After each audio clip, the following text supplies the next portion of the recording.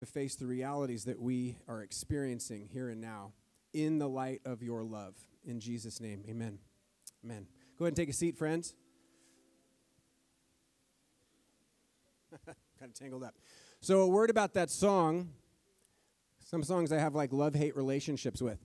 And that song is a really interesting dynamic there where we sing, you're never going to let me down, you're never going to let me down. How many people feel like you've been disappointed with God before? You ever experienced that? Right. So it's challenging to sing a line like that, but here's what's good about that song.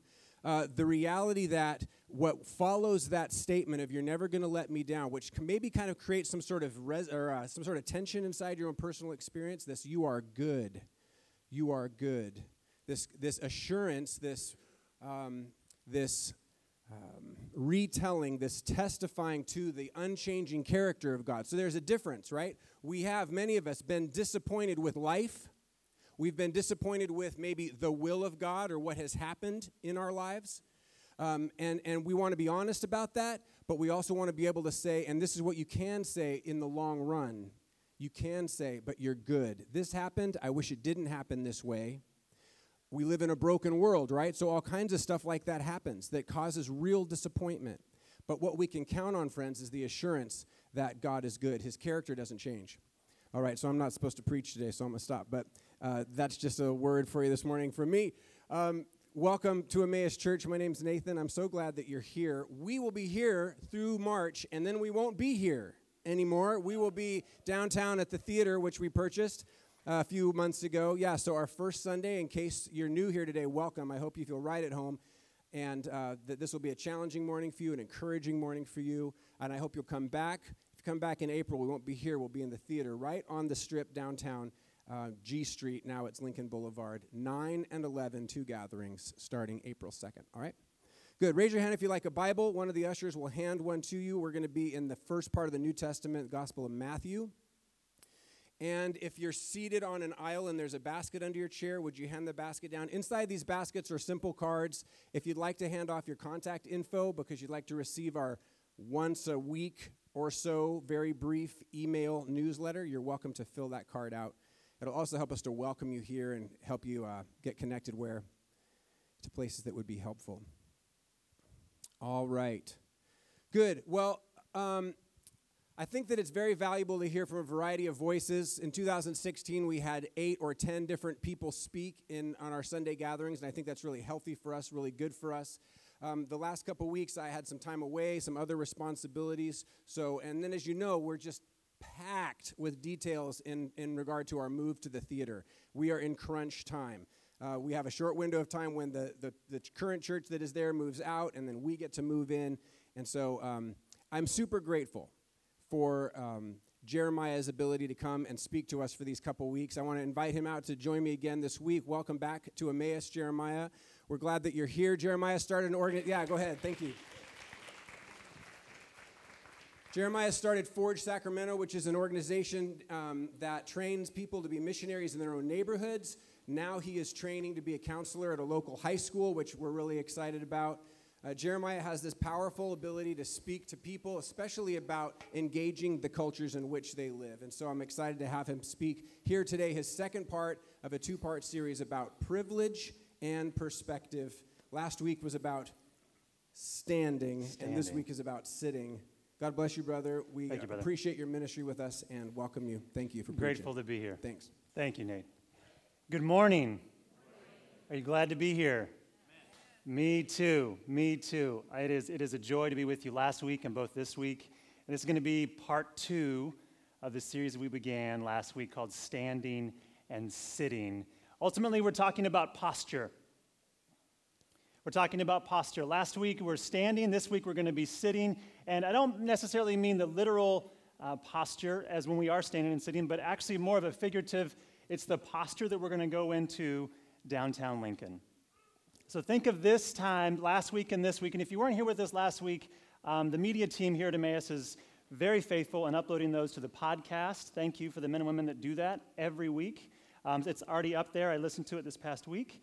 And you can get a listen of that if you weren't here with us last week. But we're talking standing and sitting, which is ultimately about posture, the posture that we're going to take into downtown Lincoln. We're 5 weeks away, right? Anybody else excited about that? Yes, yes, yes. So the kind of posture we take into that place, oftentimes, I'm grouping myself into this group as followers of Jesus, we sometimes come to the world with our chests puffed out, our nose lifted high, thinking we have the truth, therefore you should listen to us. And with the best of intentions and with pure hearts, we want people to know Jesus, but at times it's our posture that gets in the way of people actually feeling the love of Jesus. So this time of posture, as we take a look through the life and the teachings of Jesus, what it looks like to have a posture of service. To approach downtown with the heart of Jesus and to love it with that kind of a posture. That's where we're heading this morning. We're still going to be in Matthew chapter 20. So if you have a Bible with you, or you can flip open the app that you have, you can follow along with us. And the line that we had this last week was, where you stand determines what you see, which I feel like is universally true. Whether it talks about things, spiritual things, or life, or perspective, or politics, or relationships, where you stand determines what you see. Someone's background, someone's experiences, that is going to impact how they view all of life. The story I told was a good friend of mine who was at a stoplight who thought she saw a place called Feline Chiropractic, a chiropractor for cats. But she was relieved, and I was relieved when it was called Lifeline Chiropractic when she turned the corner. Where you stand determines what you see, okay? The other line that we took away was the kingdom of God. The kingdom of God is like, Jesus says this quite a bit. It's one of the reasons why I love Matthew, is because he tells a lot of stories that begin with the kingdom of God is like. I just love that even Jesus sometimes can't put his finger on what it is, this kingdom, when God is fully in charge. And so he tells stories and stories and stories, and he invites us into them. And we've heard this, maybe some of you heard this all your lives, but you don't really quite know what it means. And what I offer is that the kingdom of God, when Jesus says that, that means this is what it's like when God reigns. When God is fully in charge, this is what life looks like. So we just got done, Jesus just got done telling this story this past, a few verses up. We're going to begin this morning in verse 17. But before that, I have a question that might scare some of you in the room. I took a sip of water intentionally to let the intrigue build right there. Okay, at the count of 3, we are all, at the same time, going to say our middle names. Some are terrified right now because only like 7 people in the world know their middle names, and that's okay. Don't worry, we're all going to say it. I'm going to say it too. I have the microphone, so it's going to be a little bit louder, but at the count of 3, we're all going to say our middle names. You guys in? Here we go. 1, 2, well, I guess technically not like on 3, but like after I say 3. Because there's those people like 1, 2, and then they do it. It's like, I didn't say 3 yet, okay? So 1, 2, 3, and then we're going to say it, all right? 1, 2, 3. There we go. My middle name is Renee, okay? It's my dad's name, Renee. When you were younger, maybe even still now, when did you hear your middle name? When you were in trouble. And when you heard it, did it cause you to pay attention a little bit more? You're like, oh, whatever is happening right now that I am doing, typically it's damage to something else, person or property, I should stop, right? And we kind of heighten up and pay attention, yeah? Now, when I was growing up, both my mom and my dad grew up in Spanish-speaking homes, believe it or not. And so when I heard my name in Spanish, that was like even another level.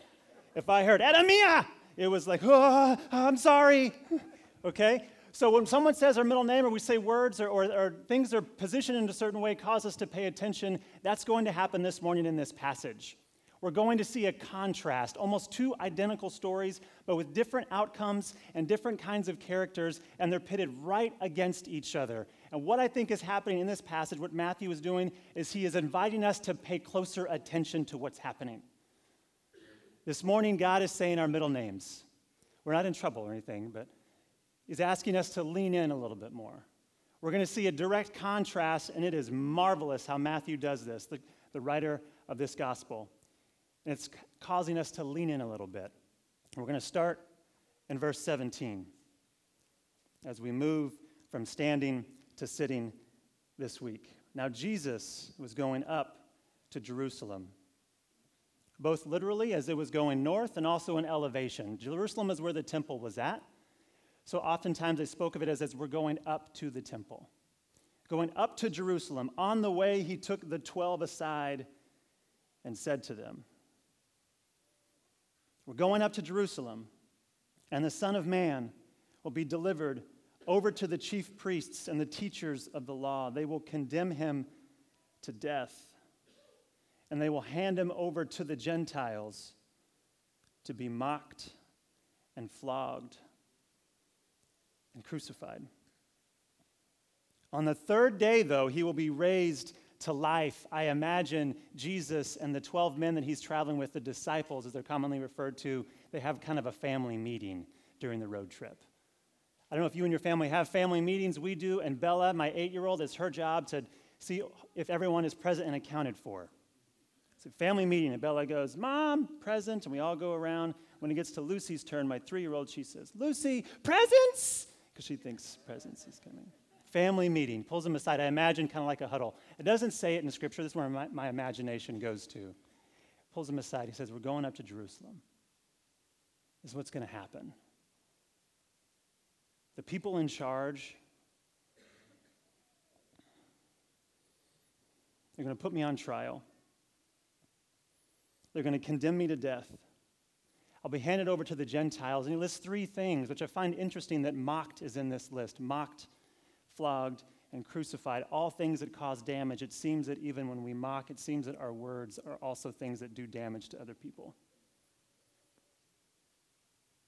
Now, Jesus has done this now 3 times in the book of Matthew. He said this is what's going to happen, and each time, the first time and the second time, now the third time, he's given more details on what it's going to look like when we get to Jerusalem. He's given it in full detail. He says, but on the third day, I'm going to be raised to life. So you can imagine maybe the disciples are just like, maybe starting to take shape, like, what does he mean? What is he really saying?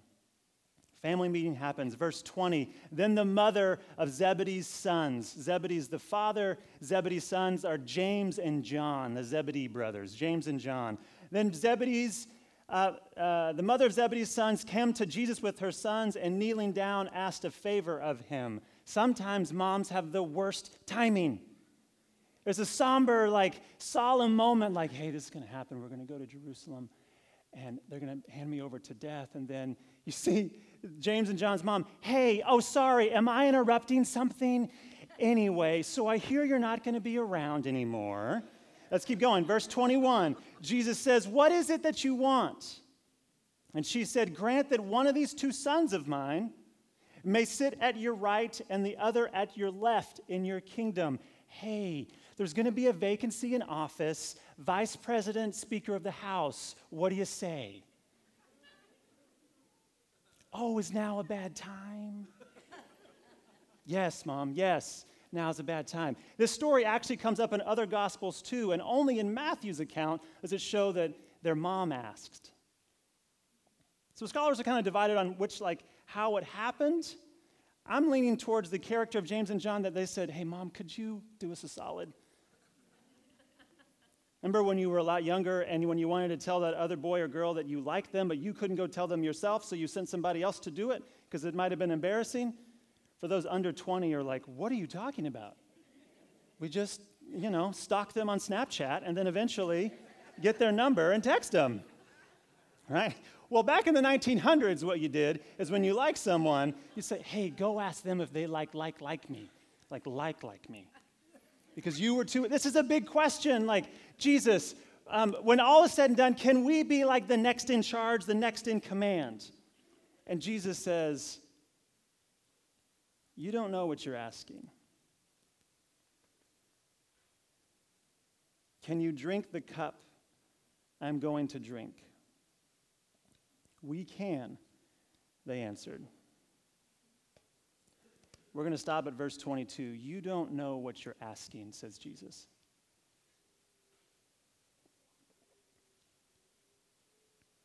Sometimes I feel like, even in my own life, that I'm praying for something. I'm asking God for something. And maybe sometimes his response is, you don't know what you're asking. I don't think you understand the severity of those implications. Even this week, we're going through some challenges. I'll leave it at that. And maybe you'd say, yeah, me too. I've been praying for some big things, for some big circumstances to change, and I wondered just maybe if Jesus is saying, you don't know what you're asking, because what I'm teaching you through these things can't be taught through that method, through that route. You don't know what you're asking. James and John's mom says, hey, can they sit on the thrones in your kingdom? And Jesus says, I don't know that you understand what I'm going to have to go through to sit on that throne in my kingdom. The cross comes before the throne. There's no shortcuts in the kingdom of heaven. There's no shortcuts in the kingdom of God. We have to go through this period of suffering before this descension, this humility coming down before there is ascension. Jesus has to travel down, down, down to the cross, become obedient to death, even death on a cross. Philippians 2, therefore God exalted him. This is the shape of the V all throughout Scripture. Jesus coming down and then ascending. Jesus is saying, I don't know that you understand what I am going to have to go through, the cup I'm going to have to drink, which is symbolic for God's wrath. Like, I'm going to have to go through these things. In the garden later, he prays, Father, if it be your will, may this cup pass. Like, if there's an alternative way, I'm up for it. Jesus says, I don't know that you understand what you're asking. So friend, brother, sister, I just want to offer that, and it may not be the most comforting thing, but it may be the truest thing right now in life. That wonder if Jesus is there with you in it. With you in it. Emmanuel, with us. God with us. He isn't Emmanuel only on Christmas time when pumpkin spice lattes are in. Okay? He's Emmanuel every day of the year. He's with us. And I wonder when we're like, God, would you please get me out of this? Would you please? I want to find that spouse. I want to get this raise. I want to be able to move. I want this to happen with my son and with my daughter. I want this to happen at work. And I wonder if Jesus says, you don't know what you're asking. You don't know what you're asking because maybe you want that, but your heart isn't ready. I'm here with you in it. The cross comes before the throne. And who is it? The beauty, the irony of this is that when Jesus is on the cross, who's at his right and at his left? Unnamed criminals. Not prestigious, known, popular men that follow Jesus, but unnamed criminals are on his right and on his left. Jesus says, you don't know what you're asking. He says, do you think you can drink the cup I'm about to drink? We can. Let's continue. Jesus said to them, you will indeed drink from my cup. There will be suffering that happens in your life, but to sit at my right or my left is not for me to grant. These places belong to those for whom they've been prepared by my Father. It's my Father who delegates who's going to sit where. Verse 24, when the 10 heard about this, they were indignant. They were fuming with James and John, I think for two reasons. Number one, how could you? Do you even understand we were having this and he was telling us he's going to go and die and you're more worried about what your position's going to be seen in front of others. You want to be in these thrones. You want to be popular and be known. I think that was reason number one. And reason number two was why didn't I think of that? Why didn't we think about that? We should have just asked him. They are fuming. Why do you guys get to sit in these seats of greatness? Jesus called them together and said this, you know that the rulers of the Gentiles, the non-Jews, and particularly speaking to those of Roman citizenship, which at the time was kind of in charge. Politically, socially, they were in charge of what happened financially. You know that the rulers of the Gentiles lord it over them, and their high officials exercise authority over them. Verse 26, not so with you. What Jesus is saying, if I could be so bold, is to offer that. He's saying, hey, the position of power and authority and privilege that you have, It's not to be lorded over and leveraged and exploited for your own gain. It's not going to be like that with followers of Jesus. It's not going to be like that with you.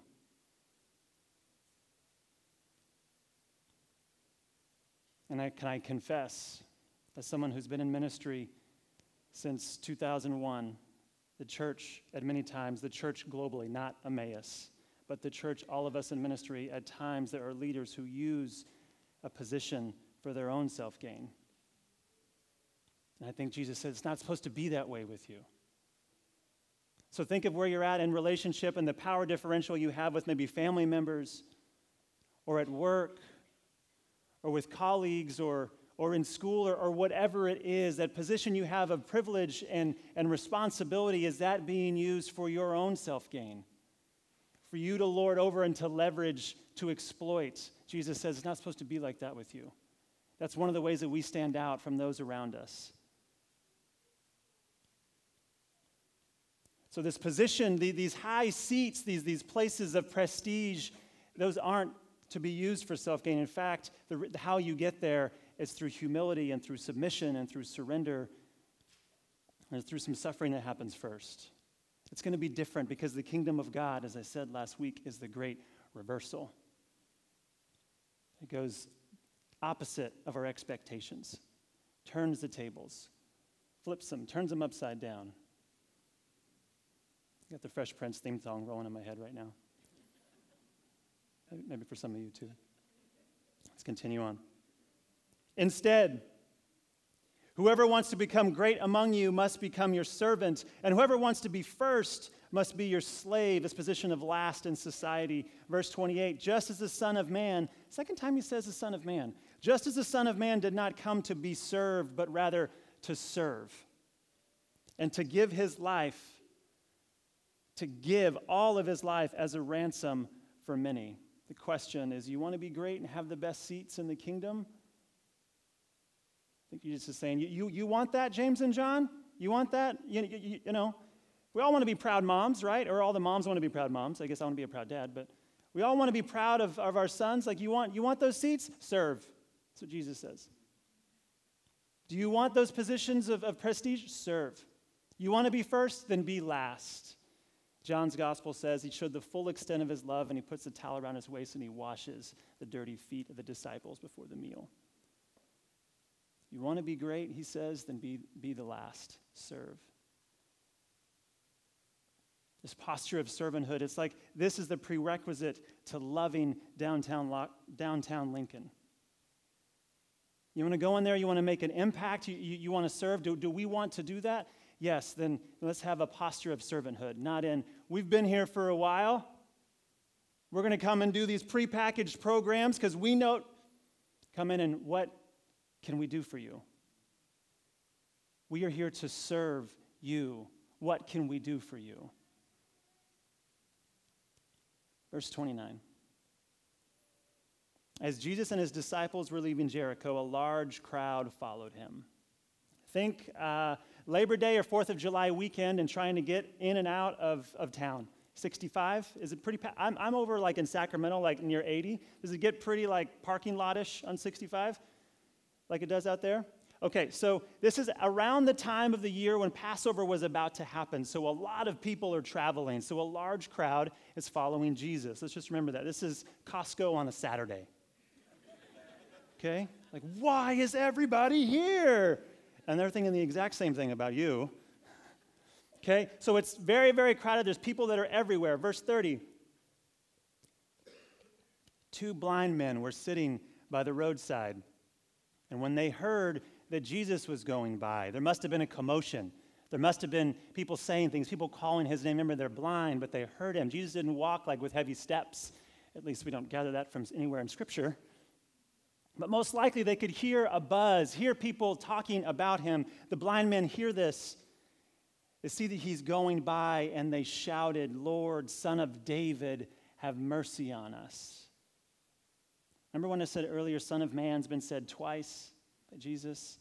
A way to communicate that he is fully human. These blind men say, Son of David, knowing that the Messiah is going to come through David's line. David, slingshot David, that it's going to come through that particular line. So it's these blind men that know who the Messiah really is. Son of David, have mercy on us. The Messiah, fully divine. Jesus saying, Son of Man, fully human. Have mercy on us, they say. Verse 31, the crowd rebuked them and told them, be quiet. But they shouted all the louder, Lord, Son of David, have mercy on us. Jesus is walking by. Maybe you felt like there's just one more chance that I have, and I'm going to cry out to God with everything that I have. People are trying to silence these blind men. Have mercy on us, they say. They shout all the more. Verse 32. Jesus stopped and called them. And here's the question, friends. What do you want me to do for you?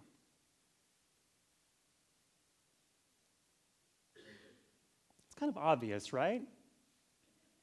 In some sense, it's like, well, come on, Jesus. But this is the humility of Jesus that's not taking any kind of assumptions with two blind men. And he says, what do you want me to do for you? Gives them the opportunity to say what they want. Gives them the position to say, like, this is what I desire. Doesn't come in like, I know what you guys probably need. This is the humility of Jesus that he asks somebody else. This is the servanthood posture of Jesus. What do you want me to do for you? Lord, we want our sight. We want to see. It's the beautiful irony that the blind men are the ones who actually see who Jesus is.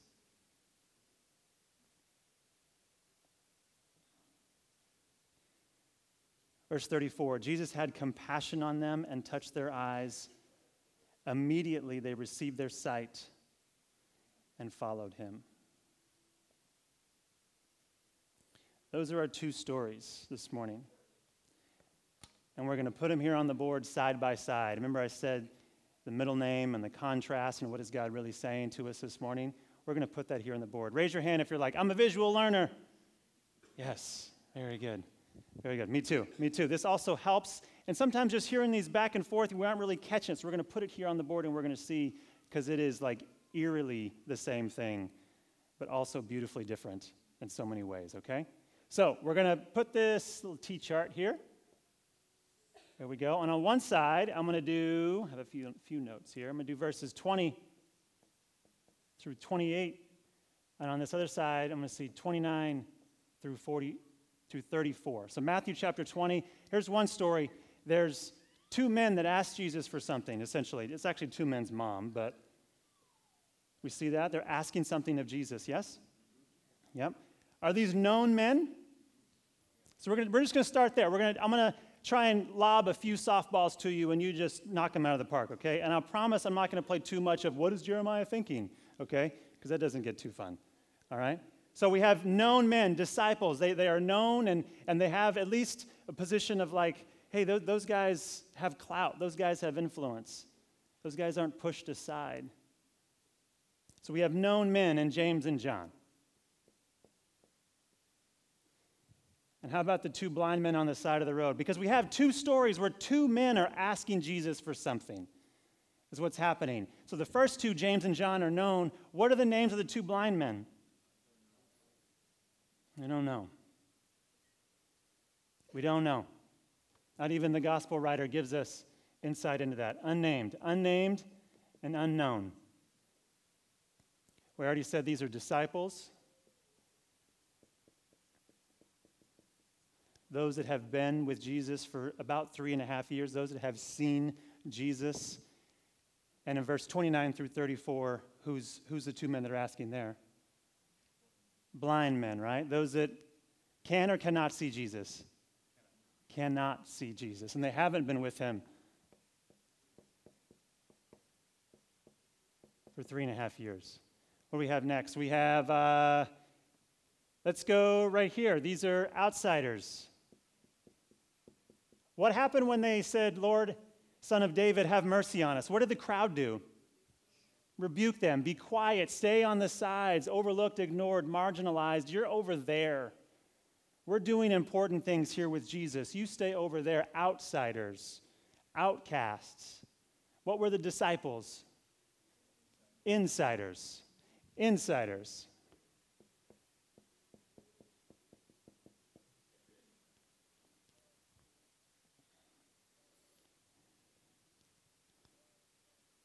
These men, we see the disciples, Jesus and his disciples were heading towards the temple. Matthew chapter 21 is when the triumphal entry, the Hosanna, Hosanna. They're heading towards Passover. Passover bound is what I'll say. Is that all right? Passover bound over here. It's a reminder for somebody. Don't forget that thing you got to do. It's a chime over here if you didn't hear it. And what was happening with the men? What were they doing? Sitting and begging. Could they actually participate in Passover? They couldn't. According to the law, they could not. They weren't even able to participate in that fashion to go in and worship at the temple because there was some type of deformity that they had. This is according to the law, Genesis, Exodus, Leviticus, Numbers, and Deuteronomy. These laws and also the laws created outside of that said, you guys can't come in. If you're unclean, if there's something that isn't, air quotes, typical or normal, then you can't come in. So we have maybe Passover bound right here, and then we have, let's go just not Passover bound.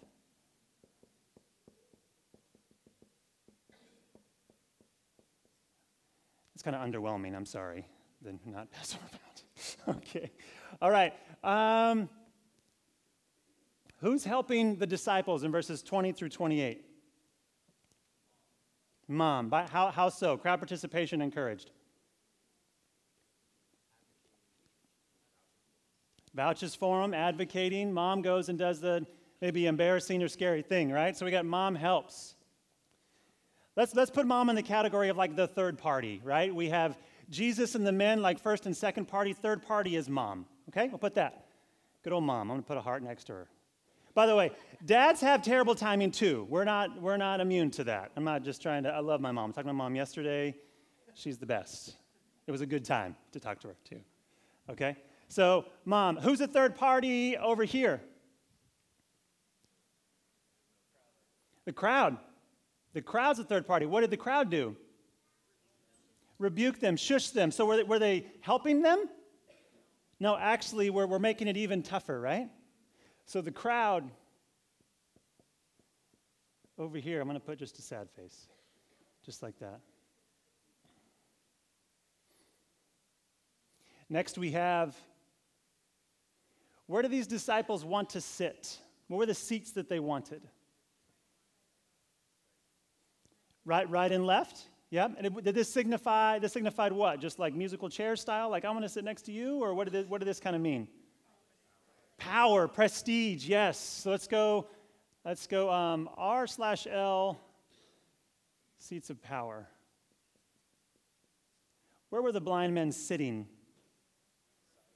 On the side of the road. Pushed off on the side of the road.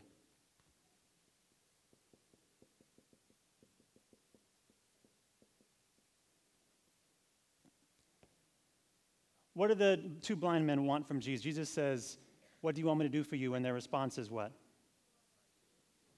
We want to see. We want to see. And I'll help us out right here. The disciples wanted to be seen. They wanted to be seen from others.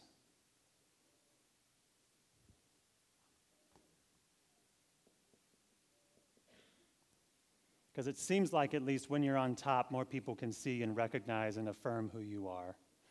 Seems like that. When the disciples want this to happen, what do they want their request to materialize? The kingdom? How about this? Let's go to the other side. When did the blind man want to see? Now. Now. We want this now, Lord. Son of David, the ones who can really see who Jesus is, the blind men, they say, we want this happen now. The disciples were asking for something later in the future. Let's go future, later. This is a direct contrast of the disciples, the followers of Jesus, the known, those helping them, the blind men on the side of the road. And may us as a community have the posture where we want to usher in God's kingdom now. Now. For a lot of this, I don't know where your kind of journey of faith, how it kind of comes into this room. Mine began in small churches in East Texas. I was raised a Cowboy fan, I'm sorry. Okay? But there was a lot of talk there when I grew up that if you were to die tonight, what's going to happen later? Where will you go when you die? Which is a pure question, and there's good intentions behind all that, and hey, I want you to be in heaven, and all those are good things. But what that robs us of is now. How are we going to live now, today? Is it important? Is eternity important? Absolutely. Yes, it is. At the same time, right now is all that we have. This opportunity, it's happening a little bit later, but 5 weeks, let's just say it's now-ish for us. There is work that God has called us to do now, for now, because there are plenty of people, and having the heaven and hell conversation, they maybe can't even imagine hell being much worse than what their lives are right now. Do I believe in both? Absolutely. But I think Jesus is calling us with a posture of servanthood to be a people that reveal his kingdom now. So may we pull the tension, as important as later is, may we pull the tension a little bit over here to the present. To be a people that tells the people of downtown Lincoln, the kingdom of God is here. This is what it looks like when God reigns. And by our lives, by our choices, by our speech, by our love, we hope that you see that. May that be the heart that you show people here in just 5 weeks or fewer. We see a little bit later Jesus entering into Jerusalem, not standing on some kind of a platform, but sitting on a donkey, sitting down on a freight animal. Not a big Clydesdale Super Bowl horse, but a donkey. The posture he invites us into, friends, is that of serving others. It has been extremely intentional. We've been talking about this, that I wanted to come and offer this before we head to this place where God has prepared for us in downtown Lincoln. May that happen with the posture of servanthood. May we be like the latter, the ones that see Jesus, that even though it may feel like we've been kicked to the side or ignored or marginalized, that it's Jesus who comes to us and says, what is it you want me to do for you? May we have that question for the people of downtown Lincoln. What do you want me to do for you? People that listen, people that have the humility to be directed by what God is asking them to do. In the name of the Father, Son, and Holy Spirit, amen. I'm going to pray.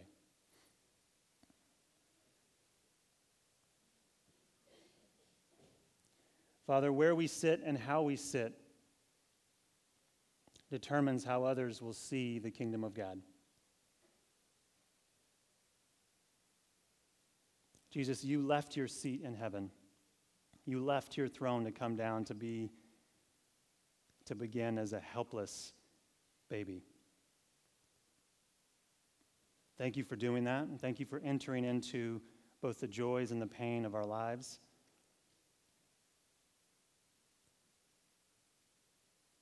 May we have the posture of servanthood by the places that we choose to sit in that sense.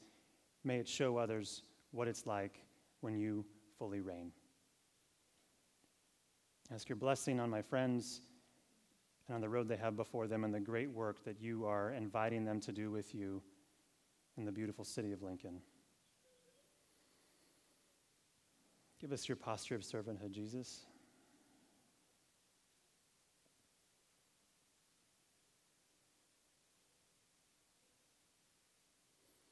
Lord, I feel like there's some in the room that you're leaning in and you're asking them, what is it that you want me to do for you? Father, give them the boldness and the courage to answer you, to believe that when you ask that you have the ability to do it. So meet them in their pain, meet them in their time of need.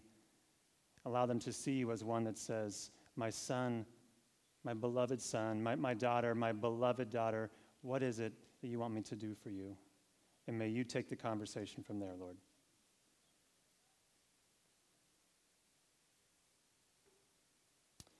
In the name of the one who gave his life as a ransom for many, Jesus. Amen.